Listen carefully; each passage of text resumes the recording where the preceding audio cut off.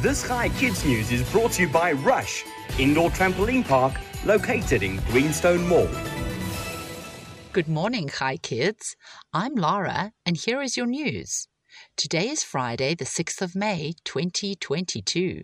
A family living in Florida, USA, opened their garage door to find an alligator drinking from a pack of Diet Coke. The Dobson family were preparing for a party and stored some of the food and drinks in their garage. The couple did not close their garage door after taking their dog for a walk. What a surprise! Meanwhile, have you ever received a message on your phone telling you to pass it on to 5 or more, either your family or friends? These are called chain messages. Sometimes chain messages will try and make you share the message. Chain messages are not true and spread fake news and false information.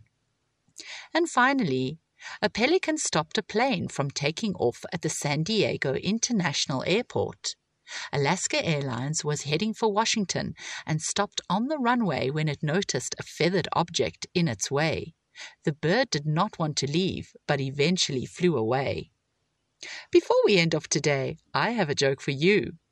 What type of sandals do frogs wear? Open-toed. Shabbat Shalom. I'll be back with you again on Monday morning with more news for kids. This is Lara, over and out.